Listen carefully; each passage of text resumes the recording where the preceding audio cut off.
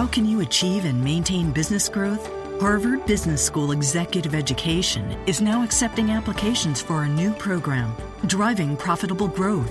Taking place in Boston from October 25th through the 28th, this program focuses on business expansion and organizational growth strategies that can lead your company into the future. Learn more about this 3-day program for senior leaders by visiting hbs.me/growth. That's hbs.me/growth.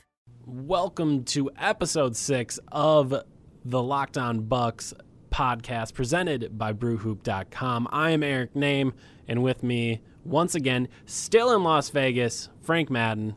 How are you?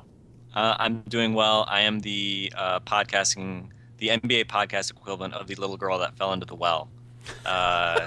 Trapped in Vegas, trying to get out. No, it is still Saturday. We were recording. This is our 4th podcast we're recording today.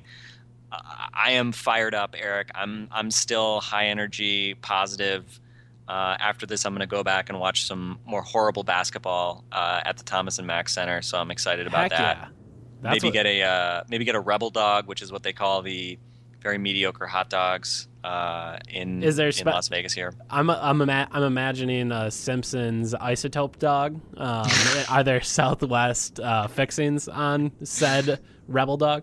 That's a good question. My fixings include ketchup and nothing else, so I'm very boring when it comes to that.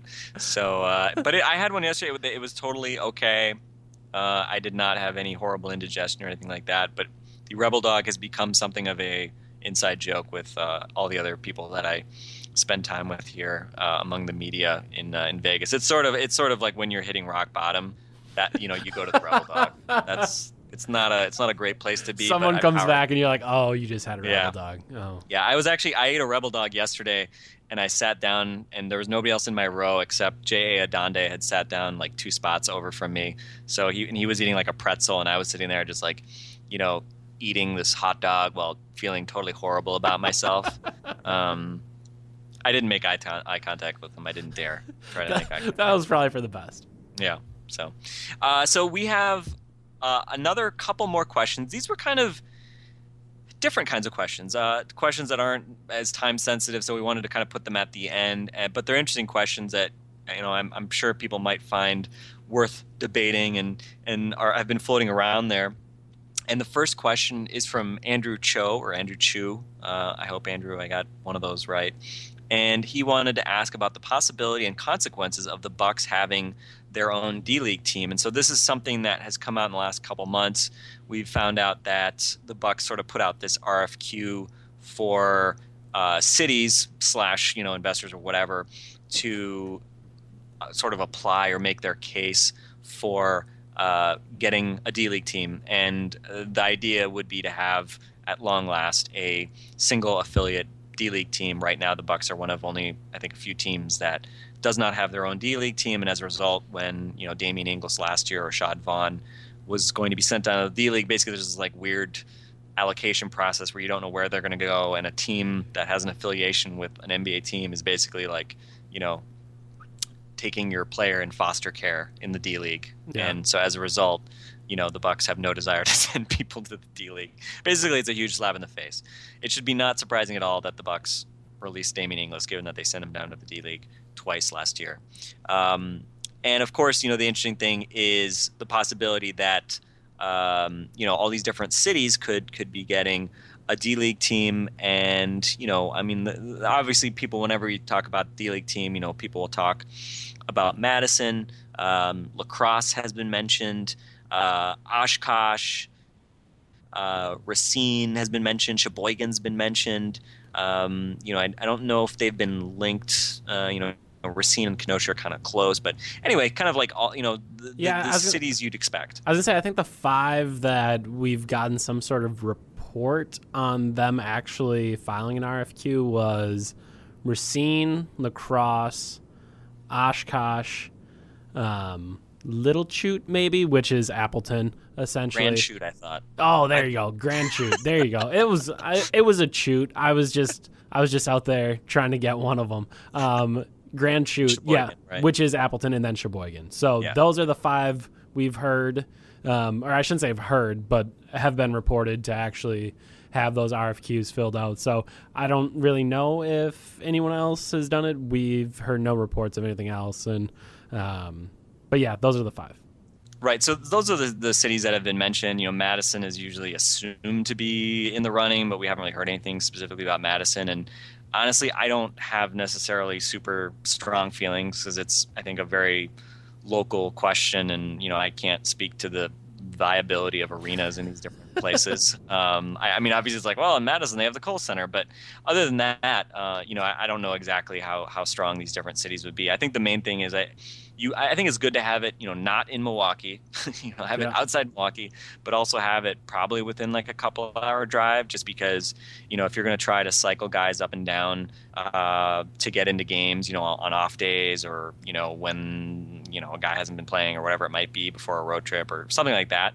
It's just good to have that proximity. And, if you want to send like a coach with them or something like that, it's just good not to be, up north or something like that, which, for obvious reasons we haven't necessarily heard about teams up north. I guess lacrosse is probably the furthest one away.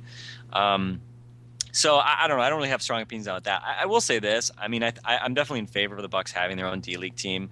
But I'd view it more as kind of like a marketing kind of brand extension thing. I think it'd be great. The Bucks have talked a lot about, they've sent a couple years ago, sent Chris Middleton and Bango on a statewide tour and, did camps across the state. And I think they're doing that right now as well.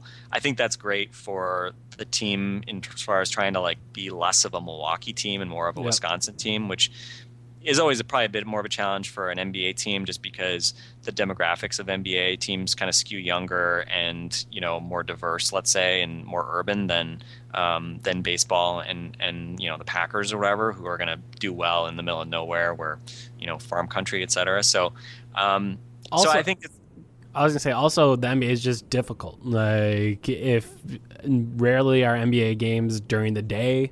Rarely, and if they're going to be on a weekend, then you have to try to find a hotel in Milwaukee or somewhere nearby. Right. So, like with the Brewers, it can be like, all right, well, the game's at 1, so we can start our 2-hour trip at 8 in the morning, get there, hang out, tailgate for a little while, watch the game, then leave and still get back by the end of the night. And the same thing with Lambeau. But with the Bucks, well, there's only so many weekend games, and if it's a weekend, it's going to be a late end time, and it's just difficult for people not in the immediate surrounding area to actually go to an NBA game without planning a larger trip. Yeah, it's a weekend trip at that point, and that's a really good point. Whereas, a Badger football game or a Packer game, you can just sort of make a long day of it. Yep. It's easier to be a fan of those sports. So I think it's just a good thing, though, kind of pushing forward and making. I love my favorite logo that the Bucks have is the Wisconsin State logo. I have a hat with that, and I have a shirt with that. I would never buy any of the other Bucks logos. Again, the rebrand was cool. All the logos are cool, but I would nothing other than the state logo. Yeah, so I love the state logo one. I would love it if that was on the floor of the arena. If there was if the Fear the Deer thing had that or something like that, would have been cool. But anyway, and it makes sense, right? With this, there's the state deal for the arena, blah blah blah. Even though it's mostly local, but anyway, so I think that's a great kind of thing that they're doing, and it would be cool to have the D-League team. I think as far as the actual value to the Bucks as a franchise, I don't think it would be that significant. I think a lot of people romanticize the idea of being able to take a rookie and throw him in the D-League and it'll be great for him and he gets minutes and et cetera, et cetera. And I mean, I think there's value in letting guys get minutes, especially a guy like, Rashad Vaughn, if he's buried on the bench and playing really poorly, can you send him to the D-League and get minutes? Ironically, last year, Rashad Vaughn was just horrible in the D-League when they did that, so I don't know if it helped his confidence any.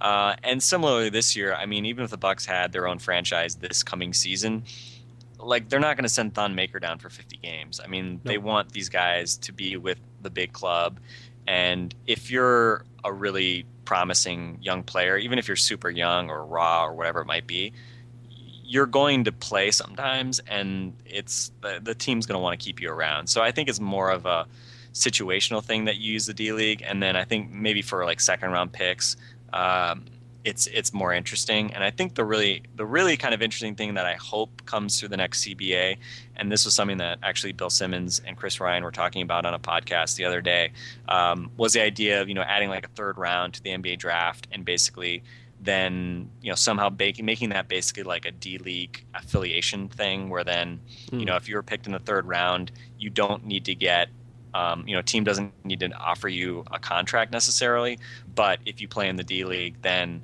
you'll go to their affiliate, something like that. Yeah. I think that would be cool. I mean, there's a separate D-League draft, but I think it'd be cool to have draft night also have that sort of extension, because there are always players I think that would be interesting to see get drafted in a third round that you'd want to then put in the D-League. So I think that would be cool, especially hopefully they are trying to raise salaries in the D-League. I think it would be awesome if they could bring because right now guys make like $15,000 to $25,000 a year in the D-League, and it's like that's kind of hard to do that, especially when you can make a lot more overseas. And to raise salaries to even like $75,000, $100,000, that would do a lot to, I think, make the D-League a lot more interesting and competitive, because obviously guys would rather play in the U.S. and be seen by NBA teams versus immediately just go over to Europe, where they can make very good money, but there's a lot of other stuff that goes with that. So I don't know if it'd be a huge value in terms of like you're not going to suddenly like develop all these like sleeper prospects and things like that, but I think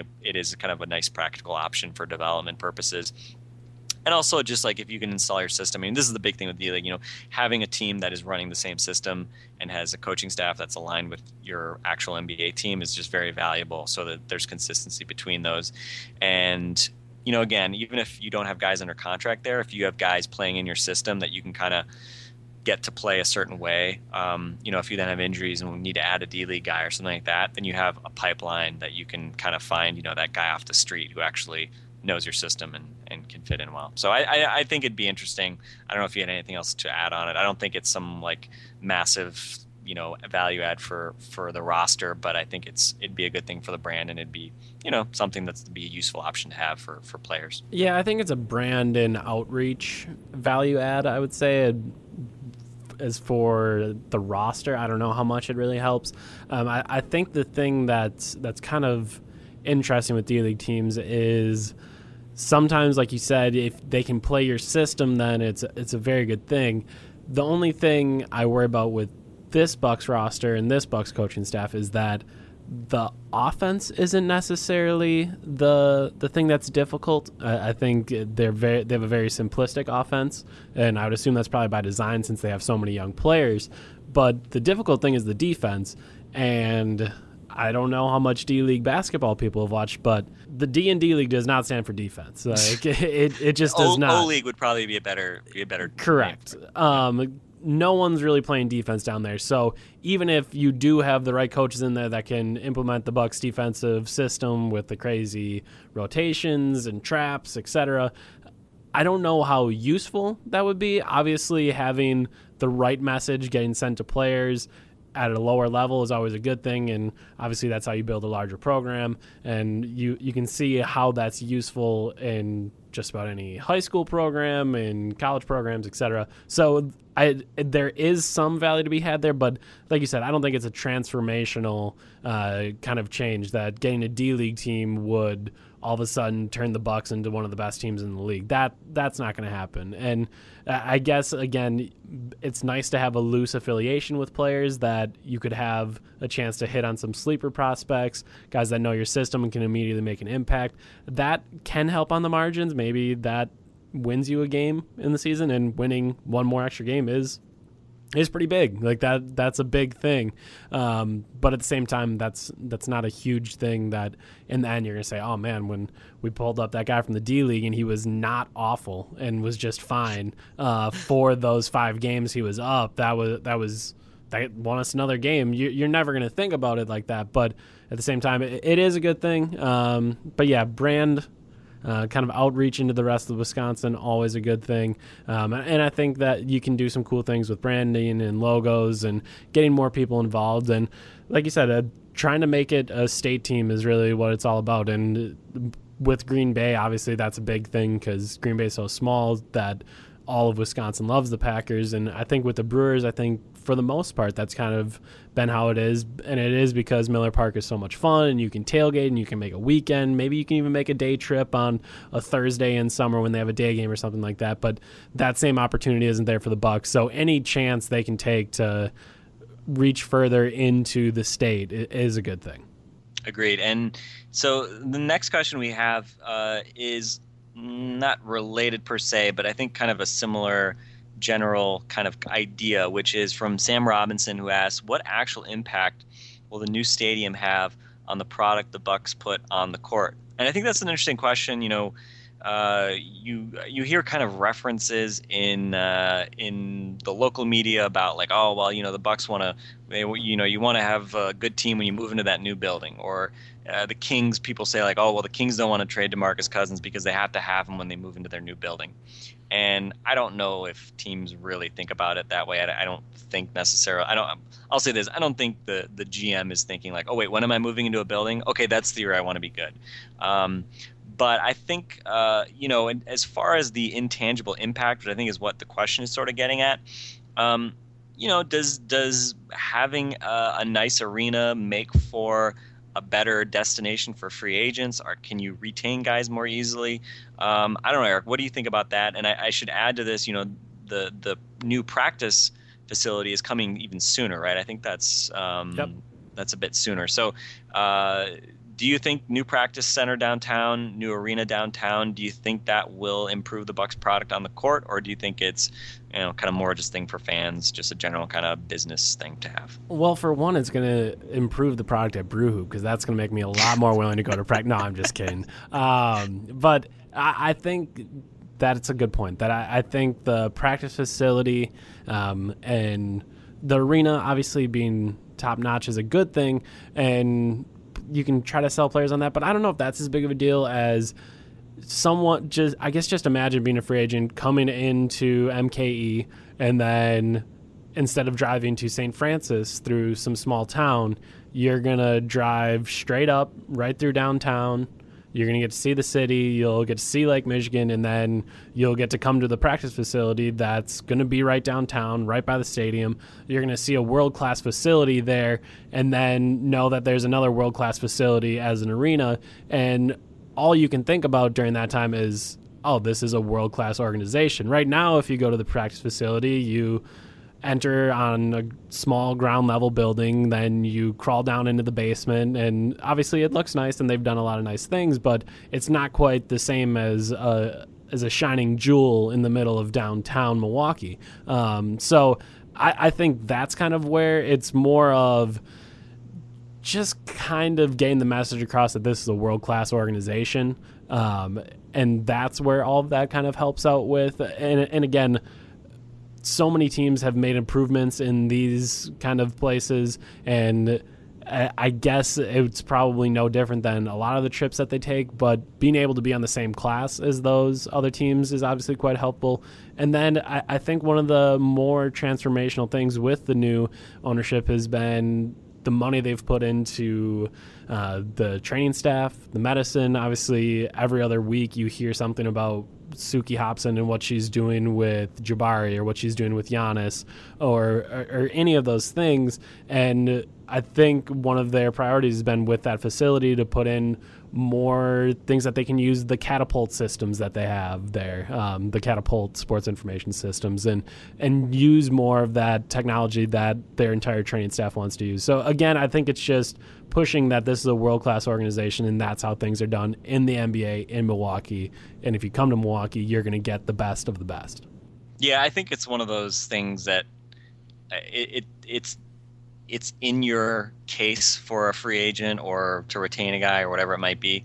It's not, the primary deciding factor. Yeah. I mean, ultimately, the product on the court is, I think, determined by the talent on the roster for the most part, and the willingness of people to come is closely tied to that. So, and really, you want it to be to that point where the free agent or the guy that you're trying to retain is saying, well, pretty much everything else is the same. The training is going to be world-class wherever I go. The facilities are going to be world-class wherever I go.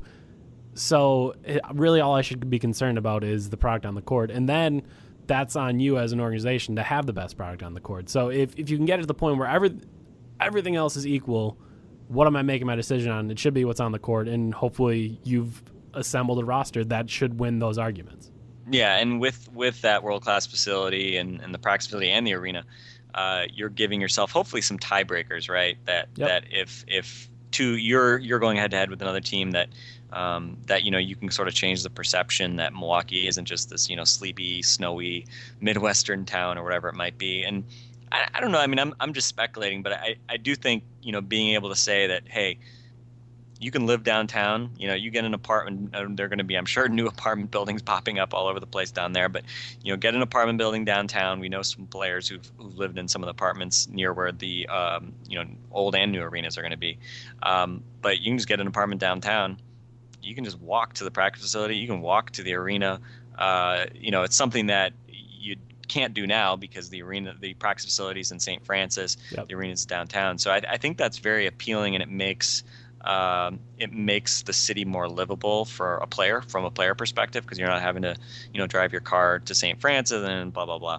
So I do think that the combination of those things being proximate to one another, being downtown, I think it just creates a more positive atmosphere that again is not going to totally change things, but I think for players as obviously as well as fans, clearly for fans it's going to be a more interesting experience. I think it does just create a more dynamic sort of sense around the franchise that hopefully translates to the players around the team now, being more engaged and maybe being a little bit better than they might otherwise be, and obviously maybe being more of a destination, which hopefully will coincide with Giannis, Jabari, et cetera, being guys that blossom into stars that people want to play with. So I was going to add also that I don't think, like you said, I don't think teams, well-run teams, maybe the Kings are doing it, and that's a whole other topic on its own, but I don't think teams are actively thinking we have to be good this year, or we can be bad in that first year of the arena because we're going to sell it out anyways because people are going to be coming. I don't think that comes into their thinking at all. I think at all times GMs, assistant GMs, coaches are thinking, how do we put the absolute best product on the floor? I don't think that comes into their thinking at all, whether or not they're in a new arena, old arena, any arena. They're just worried about the product on the court. Yeah, and at minimum it shouldn't, right? No. The marketing guys might always, have a little bit more incentive. The guys selling tickets might always have more incentive, obviously, for the good product now versus later. But I think as an organization, big picture, I think things are aligning well for the Bucks, right? I think, and maybe that's a famous last words thing to say, but certainly. Relative to where the team was last year, where hopefully they're going to get next year, and then the year after, you obviously hope that this is a team that once 2018 comes, that they'll be in a spot where they're not just decent, but they're actually going to be very, very good, and hopefully Giannis and Jabari and Chris Middleton and whoever else. I don't know how good Don Maker will be, but hopefully he'll be a big part of that too. Hopefully all those guys can become something special by then, and just imagine how fun you're going to have, how much fun you'll have being credentialed at games when the team is in the playoffs and you have a brand new arena. Isn't that just beautiful to think about that years from now? Isn't that really what it's all about? Like how happy I am, because that's the way I'm thinking about it. My trips home for Christmas to see Bucks games will be that much better. So I'm excited. The first year will be horrible because there'll be no parking. True. Because of the parking structure and the schedule of stuff. But other than that, I think we can get through it, and hopefully the basketball will match the quality of the new facilities. So anyway, that's it for today's podcast. That was mailbag week. We just knocked out mailbag week. We just knocked out mailbag week. I'm still in a hotel in Las Vegas. The firefighters are coming to get me out hopefully soon, and then I will be released into the outside world. So I'm gonna go find myself a rebel dog and have a vaguely not depressing final night here in Las Vegas before I finally get to go home. So thank you, Eric, and thanks to everyone for listening. Subscribe at the link in our story. I think if you go to audioboom.com/channels/locked-on-bucks, you can also see the iTunes and RSS feeds there. So be sure to subscribe. And as we said, if we start getting some reviews, then we'll give shout-outs. We'll give shout-outs to anybody who does us a solid with a good review. And by good review, I mean, guys, you know what we mean. We want the 5 stars, okay? Like, look, We're not above asking for that. Okay? No, So, I'm not giving shout outs or anything above or for anything below that. Yeah, you can. I mean, in your review, you can say like, you guys are terrible. You're the worst. You're all terrible. idiots. That's fine. Right. Frank drones on and is super bad at his job of podcasting. But just give us the 5 stars anyway, and then we'll shout you out, and maybe we'll even address your concerns if you give us 5 stars and then complain. So that's it for us. Hope you're having a great week, and we'll have more very soon on Locked On Bucks, presented by BrewHoop.com. Thanks, everybody.